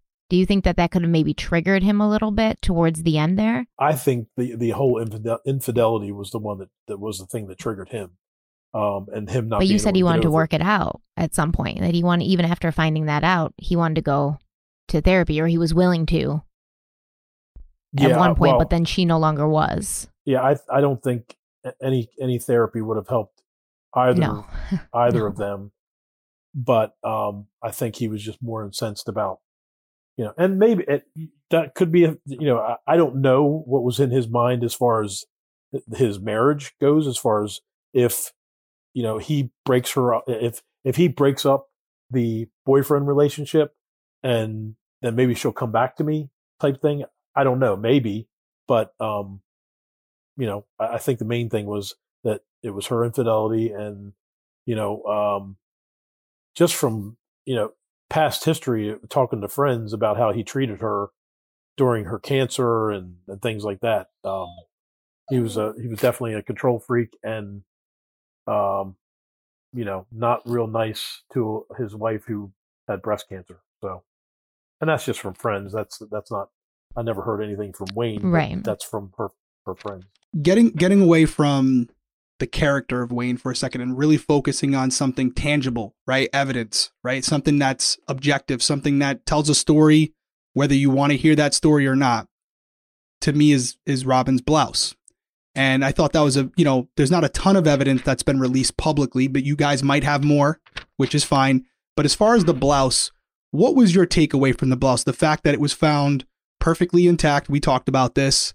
And yet it was completely inside out. And the blouse, correct me if I'm wrong, was found right around the same time that Bella was found. Maybe it was a day later or a day before. So It was I forgot a if couple it was weeks Bella. after. Mm-hmm.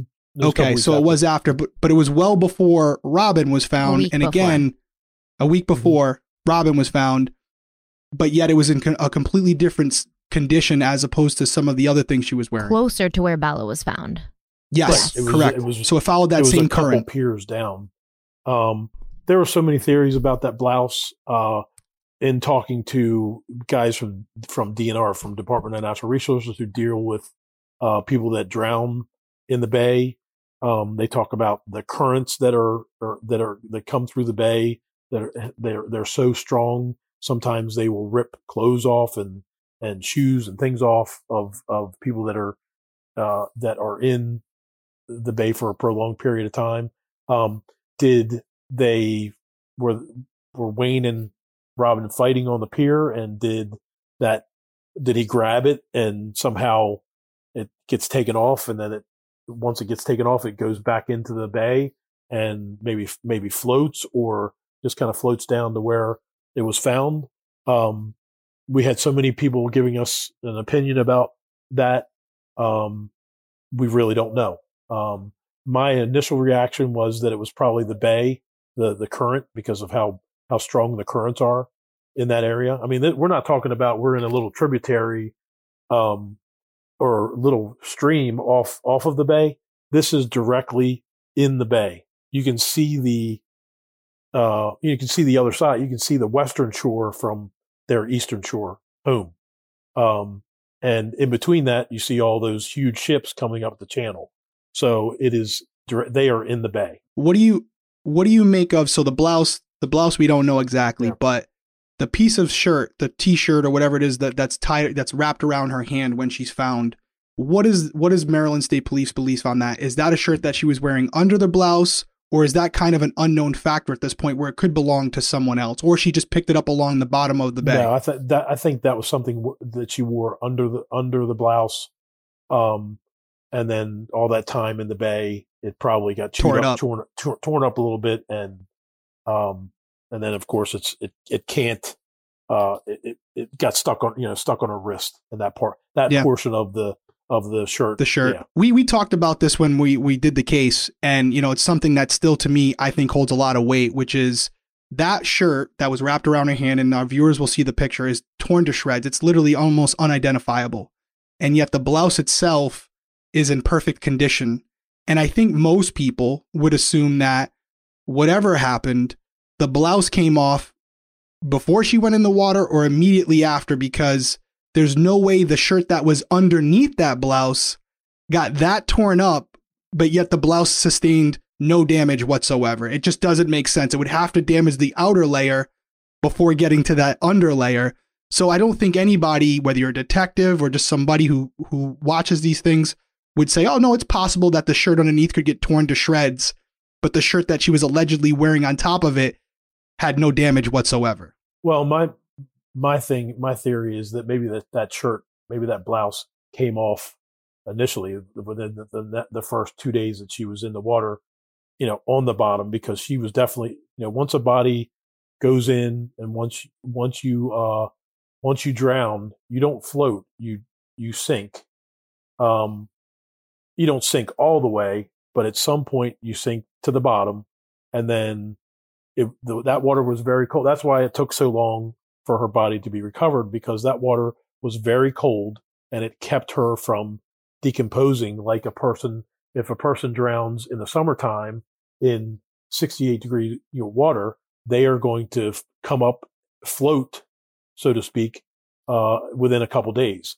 In the wintertime, if you have, sub-zero, temperatures or freezing temperatures, it's going to take a little while for the body to float up. That's what happened with Lacey Peterson. Yep. Yeah. The same thing. I'm still stuck on the blouse with it being not on her body when she entered. And the only reason being is we've all had a button-up shirt. You and I did, obviously Stephanie, where when you have the shirt on, and especially this shirt, because from the picture when she was alive, it was very tight, form-fitting. If you put a shirt on and you try to take that shirt off, not using your hands and trying to get both arms out of the sleeves simultaneously, good luck. I want to take a video of it because I want to see you do it. We need to put you on. We need to make you go viral. Right. So for me to have that shirt come off from the current or from rocks and not sustain any damage, because it would take an outside force to help maneuver it off, which I still don't think would be possible to get her arms out of those sleeves. It would literally have to be a perfect situation where one arm comes out, then the other. So it's my belief, and this isn't influenced by you or anyone, that blouse went in the water before or after she was in the water. You can come to your own conclusions how that would happen, but that just makes more logical sense to me. Yep. Stephanie, did you have anything else? I see your head spinning. Her high heels, were they heels that were strapped on, like little, I don't know. I don't wear high heels. I hate them. But the kinds that kind of have this little like strap where you can kind of tighten them? No, they were slip on, but it's those heels that have the elastic band that goes around can't remember if it goes around the Achilles or around the top, that kind of keeps your heels on. That's why we were at some point I was like, well, gosh, she has her heels on still. But those heels had this elastic band, and I remember it was kind of a thicker band that kept those heels on. It wasn't like a little strap like a buckle. It was a slip on, and then this kind of elastic strap that kind of kept her foot in there once she put it in. Heels, and they were slip-ons. They weren't the ones you can tighten, and they were still on, but the blouse was off. No. What I'm saying is the heels had this elastic band that kept them on, almost like. Well, where was her feet it? And her feet swelled. Her feet probably swelled almost immediately. Oh, and bloated from the water. Yeah. So almost immediately. I never had any problem with the heels being on.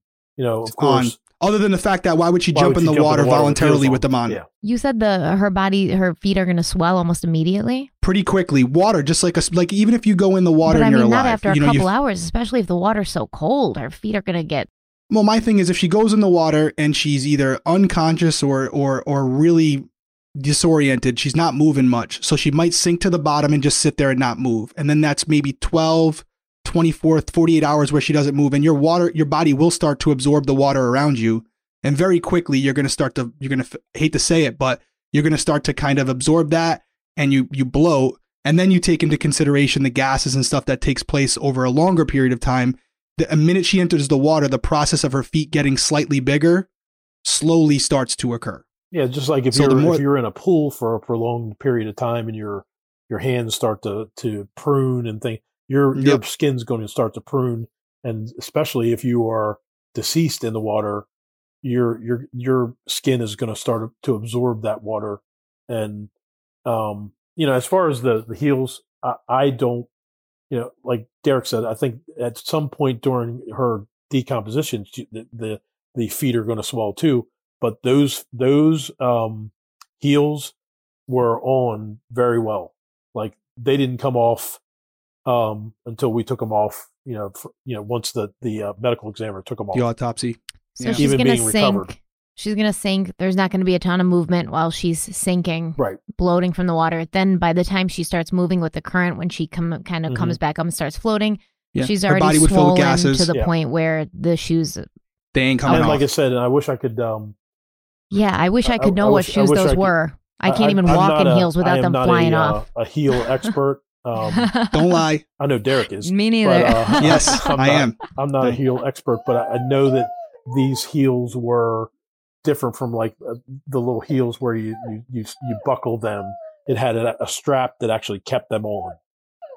That Yeah. once they slipped in, they were in. We're coming to the end of this, but I want to just take it full circle because we've talked about facts. There's not a lot of opinions going on here, maybe more opinions from me and Stephanie, but you're just telling us what you remember of the case. And obviously part of your, process being objective, you have to entertain the idea that although there's clear signs of deception from Wayne, that there is a small possibility that this was a tragic accident. Is that fair to say? It's fair to say. I mean, we have an undetermined death. So anytime you have an undetermined death, you are going to have, of course, with his some of his statements and timelines and things like that, we're looking at something that may be something that he was the catalyst for.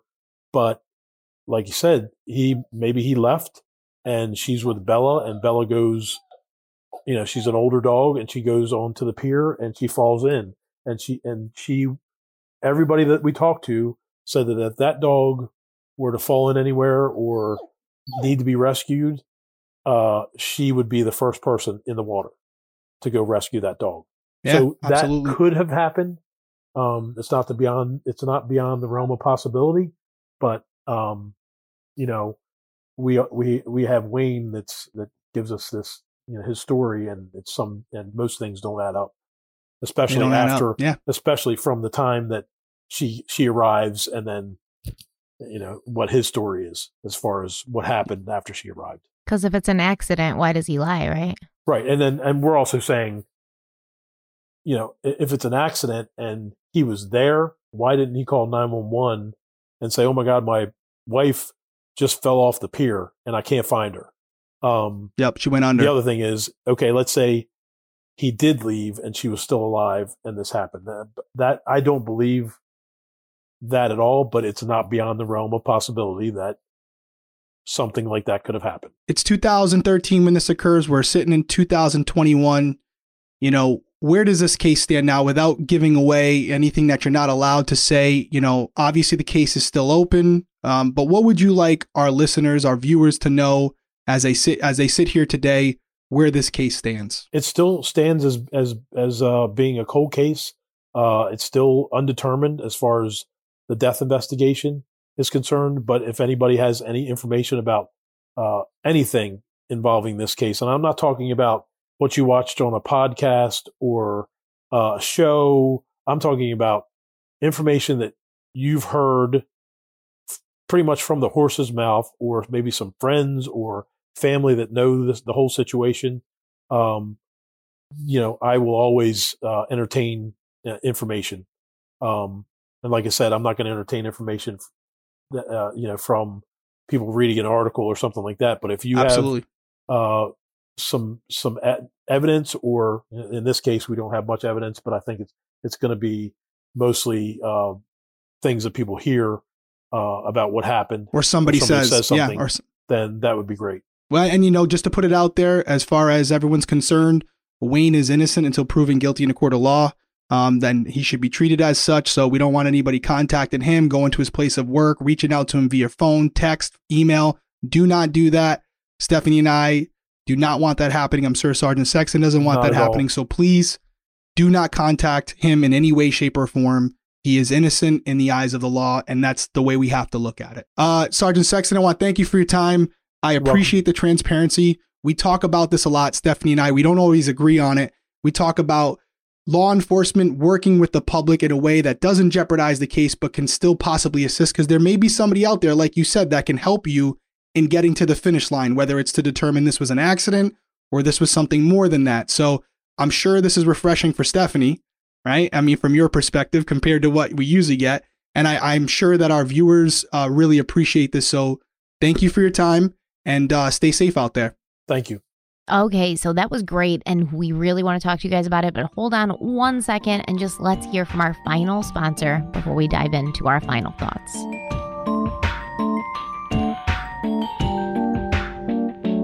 All right, we're back. So let's talk about what we thought. Like, that's a lot of information. What we went through in part 1, what we went through at the beginning of this part, plus Dave Sexton's interview, which I was really enlightened about. I'm so glad that he was so open to answering our questions too, because there were things we went over, and there were a couple of things that we heard from him that we hadn't heard before, such as the mall thing, right? The fact that Robin and Wayne's youngest daughter worked at this mall in Annapolis.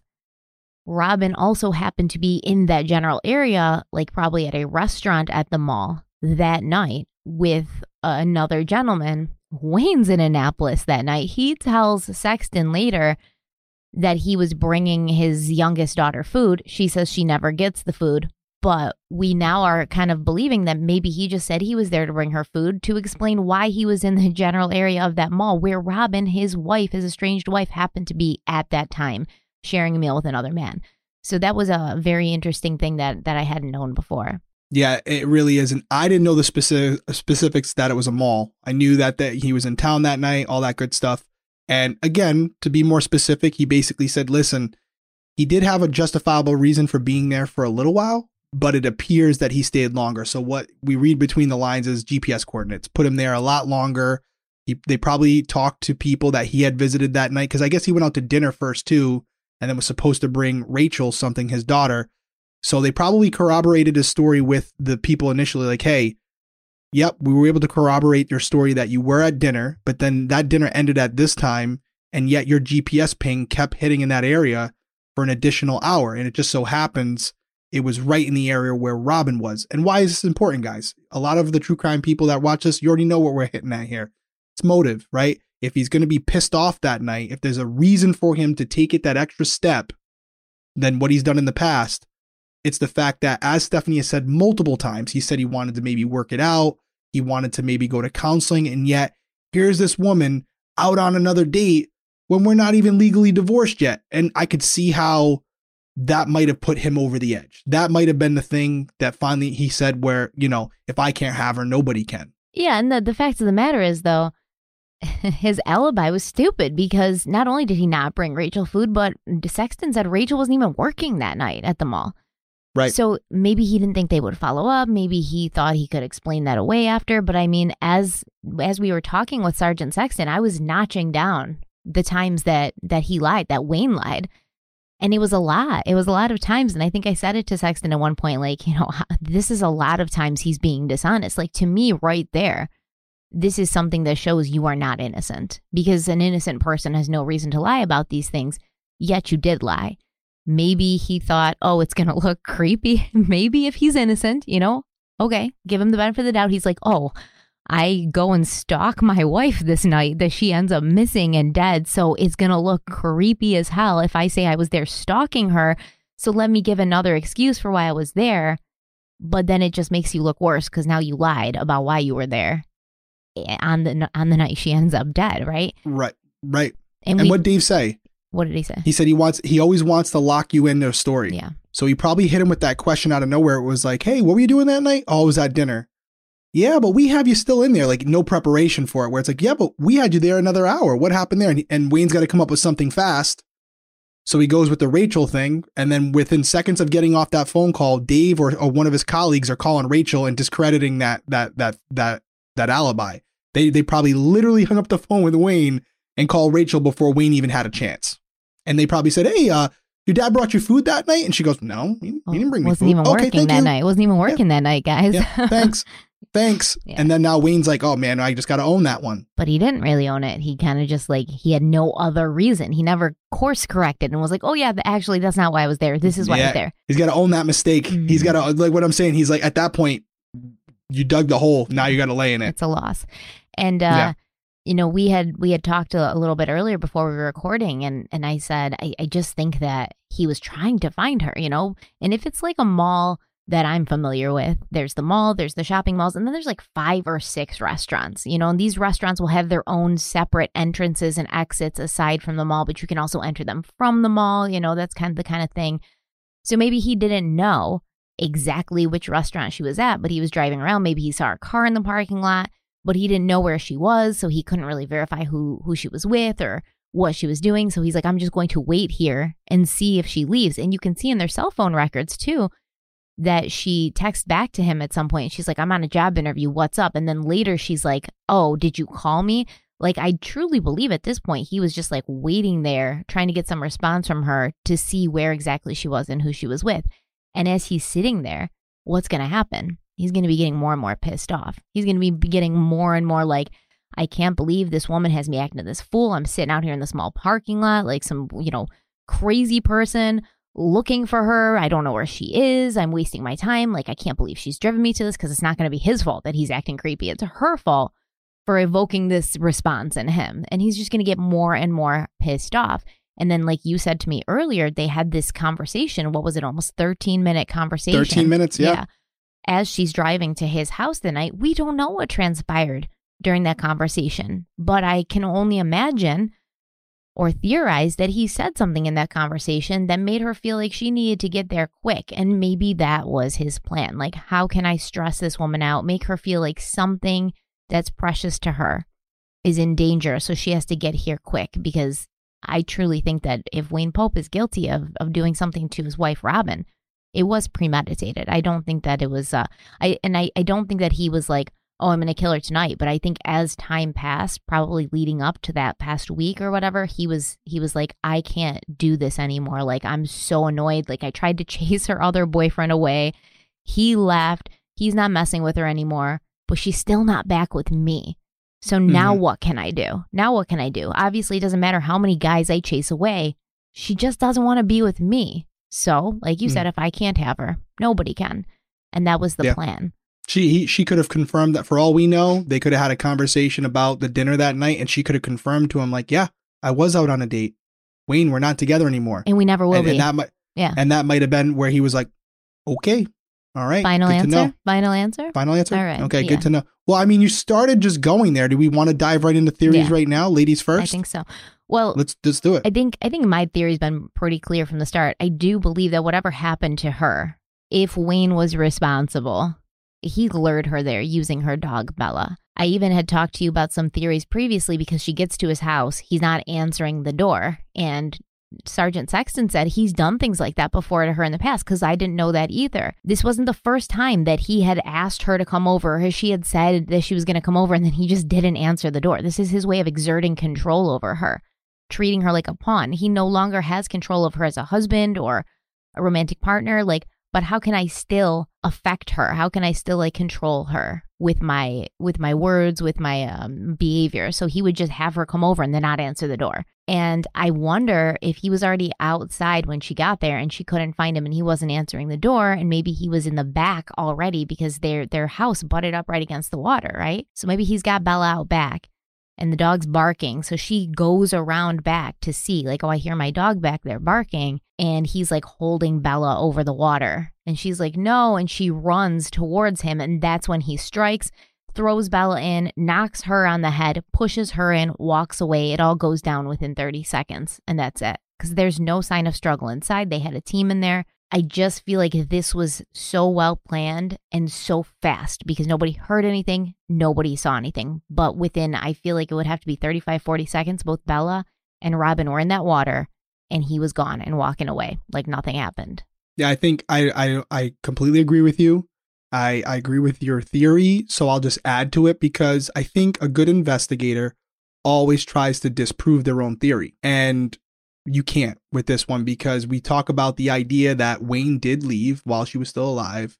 And, you know, would she have gone for a walk with Bella? It was too cold. She wasn't wearing the proper clothing. If she went inside to get Bella, you would assume she probably would have gone through her mail at that point, picked it up, moved it a little bit, done some things before, you know, maybe packed a bag of stuff. Because she had her clothes there still. She had time to, no sense of urgency, grab a coat because you're going outside with Bella. You know, if Bella does fall in accidentally, You know, the dog's not going to sink immediately. You would have time to take off your heels. And even if you jump in with your heels on and realize I'm not going to be able to get to her, you would be able to swim back to shore. And here's the thing. It's suggestive based on the autopsy that on the report from the dog did make it back to shore. Yeah. She just couldn't get on the rock. So if the dog was able to make it back, more than likely if Robin was alive and well, she would have swam back and got right next to her. She didn't.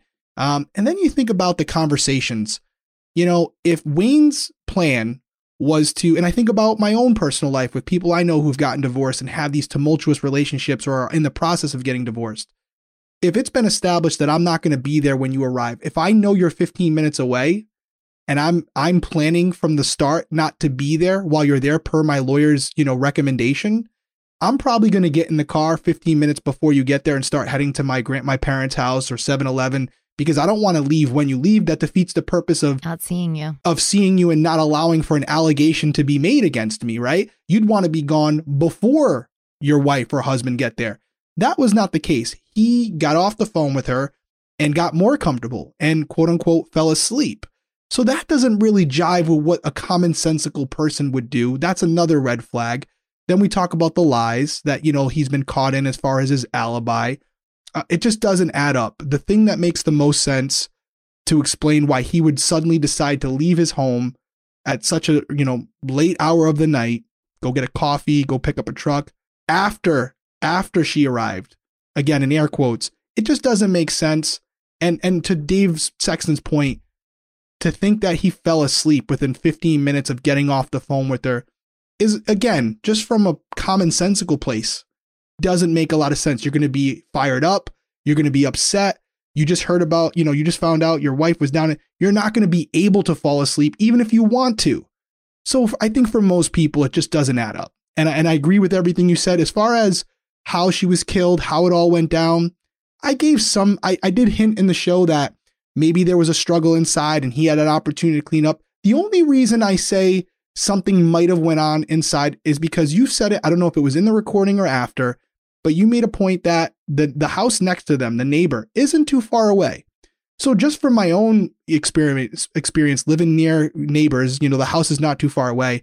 When they argue, if they're outside arguing, whether I want to hear it or not, I can. And I would think that if Wayne was out there with Bella, Robin probably would have screamed, please, Wayne, don't do it. What are you doing? Like something that maybe someone would have heard. Now there's a possibility that did happen and no one heard it. But it just, to me, the fact that... Go ahead. Like he didn't even give her that chance, right? Because maybe he's not answering the door, which we know, right? When he said he was asleep. Yes. And then all of a sudden she hears Bella or he's calling like Robin, and she walks over and she sees him crouched on the dock and she's like, what? And he's like, Bella's hurt. Come quick. She runs over, goes to look down at Bella.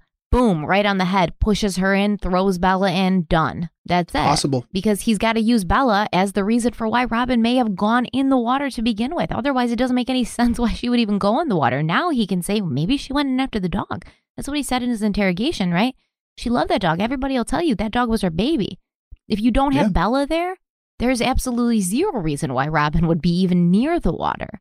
So he needed to use that dog for more than one reason. And there even could have been a situation where before Robin even came outside or went around back, he already threw Bella in the water and said, hey, you might want to go out back. Your dog's in the water. Like that scratch on his rib, he might have threw in there and been, hey, better go get your dog because she's swimming away right now. And then, as she's, like you said, as she's going out there, he's behind her or whatever. As soon as she gets close enough, he renders her able to, swim back because of whatever happens.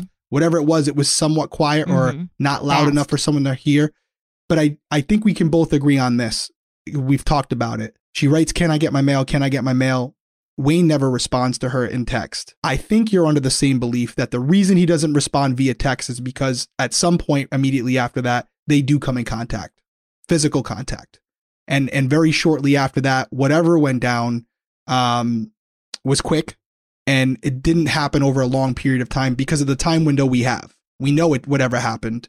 So I do agree. I think we both are on the same page that, and Dave Sexton said this himself, Wayne knows what happened that night, whether it was, and he gave this qualifying answer that, did she fall in the water accidentally and Wayne just didn't do anything to help her? Yeah, that's possible. It's possible. It doesn't matter. That's still criminally responsible for someone's death, though. So you're still a murderer as far as I'm concerned. We don't know why it happened, but this is why we covered it on Breaking Homicide. This is why we covered it here on Crime Weekly. And it's a sad story all the way around, for sure. Just to clarify, like, we both believe that Robin was dead in the water before Wayne Pope ever left to go swap his trucks and get his coffee. Yes. He, in my opinion, that hour where he said he was sleeping is when it happened, if it was going to happen. Yes. Right? And that's we believe, again, he may be innocent, but we believe that the reason for him leaving when he did was because whatever happened had already happened. And he realized, if I don't leave, there's no window where that unknown person, quote unquote, unknown person could have done this, or it could have been an accident. Because even if it was an accident, I would have been here and been able to render aid. Yes. And I mean, so he's got to leave. You all know, like, if you have dogs, and this is the one thing I couldn't get around with his whole I was sleeping for an hour thing. They had Bella there, and Robin's not going to just like text him and be like, can I get my mail? She's going to walk up to the door. She's going to knock on the door. She's going to ring the doorbell. Bella would be barking like crazy. That's what dogs do when they hear somebody outside. It's what somebody could walk by 3 miles from my house and my dogs start barking. There's no way that this guy is sleeping in the living room on the couch, because he wasn't in his bedroom. He said he fell asleep on the couch in the living room. There's no way he fell asleep on the couch in the living room. Robin's knocking on the door trying to find out where the hell he is. Bella's barking, and he's sleeping through that. Sleeping through Robin trying to get in, sleeping through his phone ringing or his phone getting text from her, sleeping through Bella barking because somebody's outside knocking on the door. There's no way. Yeah. So the whole I fell asleep for an hour thing, that's a lie. And I don't even believe the aspect that Robin fell asleep. I don't think she would fall asleep just randomly. So that he needs to say that, though, because if she was awake, she would have kept texting him, right? Exactly. Or she would have, reached out in some way. Right. She would have kept texting him like, why aren't you answering? Why aren't you answering? No, what happened was she wrote, can I get my mail? And then he answered. They came in contact with each other, but he had to put that in there that, she spontaneously developed a case of narcolepsy as well at the exact same time as me. And that's why it took a little while before I left the house. No, it took you a little while to leave the house because you had to make sure you had your ducks in a row before leaving. You had to kind of think about what you were going to do and how you were going to do it before carrying it out. Allegedly. Really interesting case. Allegedly. Yes, of course. Again, we have to say it for legal reasons, guys. I know you get sick of hearing it, but we also would like this show to continue. So we gotta, and it is the truth. He is innocent until proven guilty in a court of law. He may never be charged with anything based on what we know now. But, at the end of the day, I think, Dave has said it. We have said it.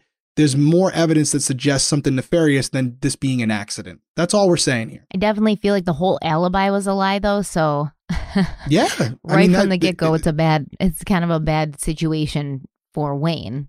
In the eyes of everyone who has a brain, right? So taken to everything, right? You talked about the polygraph and how you wouldn't take it, but taking the lies in the alibi, the unwillingness to take the polygraph, inconsistencies with what he did that night as far as coming back from 7-Eleven and going to the friend's house within like 10 minutes of and already knowing she's missing. Following her to Annapolis that night. Right, being in Annapolis, having this injury on his ribs that he, again, lied about was not true how he sustained it. And by the way, about the injury, I'm reading all the comments. Stephanie's reading the comments. I see a lot of you people who have experience with Great Danes and other animals that are large of size. Some people actually work in the field. You've all said that injury is very consistent with a dog that's being picked up, that doesn't like to be picked up and kicking away with its hind legs because it's like, what are you doing? I'm 100 pounds. You never pick me up like this. This is uncomfortable. Wayne, you don't even like me. Why are you touching me, man? Right. Could have scared her or whatever. So you guys have all leaned towards that, and I'm leaning towards it as well. And that would support the theory that he doesn't have any defensive wounds because whatever happened there was an element of surprise. It happened quick, and she didn't have a chance to defend herself because she didn't see it coming. And I mean, to be fair, how could she see it coming? As far as we know, Wayne was verbally abusive, emotionally abusive, but none of her friends, none of her family have ever said he's physically abusive, nor are there any reports of domestic violence or domestic issues that the police have had to go to. So as Robin, this guy, he's not the nicest guy, but no one thinks that the person you've been married to for 20 plus years is going to kill you out of the blue. No one goes into that thinking. So she's going into it thinking he's a dick. I'm scared to leave my dog with him because I know he would do something to hurt me But nobody's thinking, oh, he's going to kill me tonight because you slept next to this man for 20 years. You shouldn't have to think that. So yeah, there's always going to be an element of surprise there for her because as much of a dick as she knew he was, she never thought, I think, that he would go that far. I don't think anybody did. At this point. Well, it's amazing what people will do, when they finally snap, you just never know. That's why you always got to be cautious, not the best idea to go out there. And again, we always try to put a spin or a learning, something you could take from this. And if you're going through a situation like this with a loved one, regardless of how long you've known them, and Robin did nothing wrong in the situation. She was actually going out there to get a post hole digger, her mail, see Bella. She had very good reasons for going out there. But if you're going through a situation with a loved one, it's a better choice to bring someone, not only for the sake of like making sure nothing happens, but also just having someone there as a support system, because it could get hostile. And if he does have, or she does have any bad intentions, having another person there, even if they're waiting in the car, is not going to allow them to carry that out without being caught, because you have a unbiased witness there who's going to say, no, that's not what happened. So if you can, and maybe in this case, she obviously couldn't, try to have someone with you or choose to go at a different time. And I'll tell you this, a lot of people don't know this. Don't be afraid to annoy the police. We do it all the time. Even if you can't get a friend or family member to come with you, call the local police department and say, hey, I need an officer present to keep the peace. It's their responsibility to show up and be present, whether it's the exchange of children or the gathering of clothes. They may tell you, hey, you can go on this particular day at this time, but they will absolutely go. And if they don't, definitely report it to their superiors because it's their responsibility. We do it all the time. So regardless of who you have around you, you can always have someone present in those situations, and I strongly recommend that you do. Yeah, and the other person will try to make you feel guilty about it. They'll be like, oh, you feel you to call the cops? Who gives a shit? Cares? Don't worry about that person, okay? Who cares? Your safety comes first and foremost. Yeah. And even if it's just your safety, like your peace of mind, where you're not stressed out, don't go to these people's houses late at night. Don't go unaccompanied. I would just try, honestly, if it was a Wayne Robin situation, I would try to avoid contact at all costs. The thing that Robin unfortunately had working against her was that Wayne had her dog. At the end of the day, she didn't give a shit about that mail. She didn't care about that pole digger. She cared about Bella. And Wayne knew it, and he knew he could get her to do whatever the hell he wanted using Bella as a pawn. And I think that's exactly what happened, unfortunately, because this is a woman who cared about her dog. And that means she's a good person, because if you care about animals to that extent, you're a good person. And that's sad. That's what kind of led her into the spider's web. Yep. Sucks for the whole family, sucks for friends and family. Obviously, our thoughts are with Priscilla, Rachel, the rest of the family. We're thinking of you guys. We're hoping it gets solved. We know, and Dave said this, it's going to be a tough one, but nothing's impossible. And we'll throw it down here right below again. We said it in the interview. This is Dave Sexton's email account. Please don't abuse it. Please don't abuse it. But if you have information that might assist in solving this case, Dave wants to hear from you. So there's the email for that as well. And also just make sure that, again, we're not taking any of this justice into our own hands. I've seen some passionate response on comments. It's okay to voice your opinion, but leave it at that. Using your words, nothing else. I just got to put that out there. They will, Derek. Because it's important. Will. Daddy Derek. You never know. It always takes one person. But again, we appreciate it. And also thank you to Sergeant David Sexton for doing this. Stephanie, you're big on transparency and being open to, he's open to it. He does, the ego's checked at the door. He's willing to, for anybody, regardless of who you are, if you can assist in this case, he wants to hear from you. So kudos to him. Anything else? Any house cleaning things we got to clean up? Oh, let's talk about the Day Oneers merch, because we are running on our last leg for that now. Yes. So I'm wearing the shirt tonight for a good reason. As you guys are seeing this, the audio should come out on Friday. Knock on wood. The mugs and stickers that have been sold out for a little over a week are back in stock. However, this is going to be our last run on the mugs and stickers because they're made to order. So as of right now, there's about 100 mugs and stickers left. So if you want a Day Oneers mug, I would strongly suggest you do it now. You can go over to crimeweeklypodcast.com/shop. Again, that's going to be right here. Here's the mug. And again, we've already sold hundreds of these things and we appreciate your support. They went a lot quicker than we thought they would. And the reason we're switching it up is because we're going to try a different company. for a different line. It's going to be the Undercover Pineapple line. And Stephanie's super excited about that. So we're going to stop with the mugs. We'll have the t-shirts for a little longer. And then I've heard you guys. I hear where you're coming from. We're going to switch these over to black too. I know Stephanie's happy about that. Yeah, so happy. I'm not good with white. So we're going to have when we do our Undercover Pineapple merch, my headphones were off for like a minute because I was struggling to get my sweatshirt off. You should have saw her struggling to get the sweatshirt off as I was talking. It was funny. Over here. It's like our AC's broken. It's a literal heat wave. Like I have been so hot, but yes, we're going to have all different colors for the Undercover Pineapple merch. So I'm super excited because I'm going to pick out all the colors and everything. And we're pumped. We're pumped to bring it to you, and we're pumped to wear it. So thank you guys so much for being here. Absolutely. Appreciate all the support. You guys have been amazing. The channel is growing faster than we could ever have imagined. We appreciate all the positive comments, the reviews.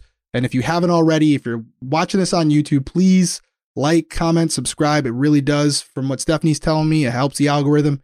It gets more eyes on our episodes, and that's ultimately what we want. We want to spread these cases as far as we can, because there's a lot of people out there who don't know the Robin Pope cases of the world. So that's the point of this. We're hoping we can help, and we're hoping we get some good news down the road. Thank you guys so much, and we will talk to you next week. Bye. Take care.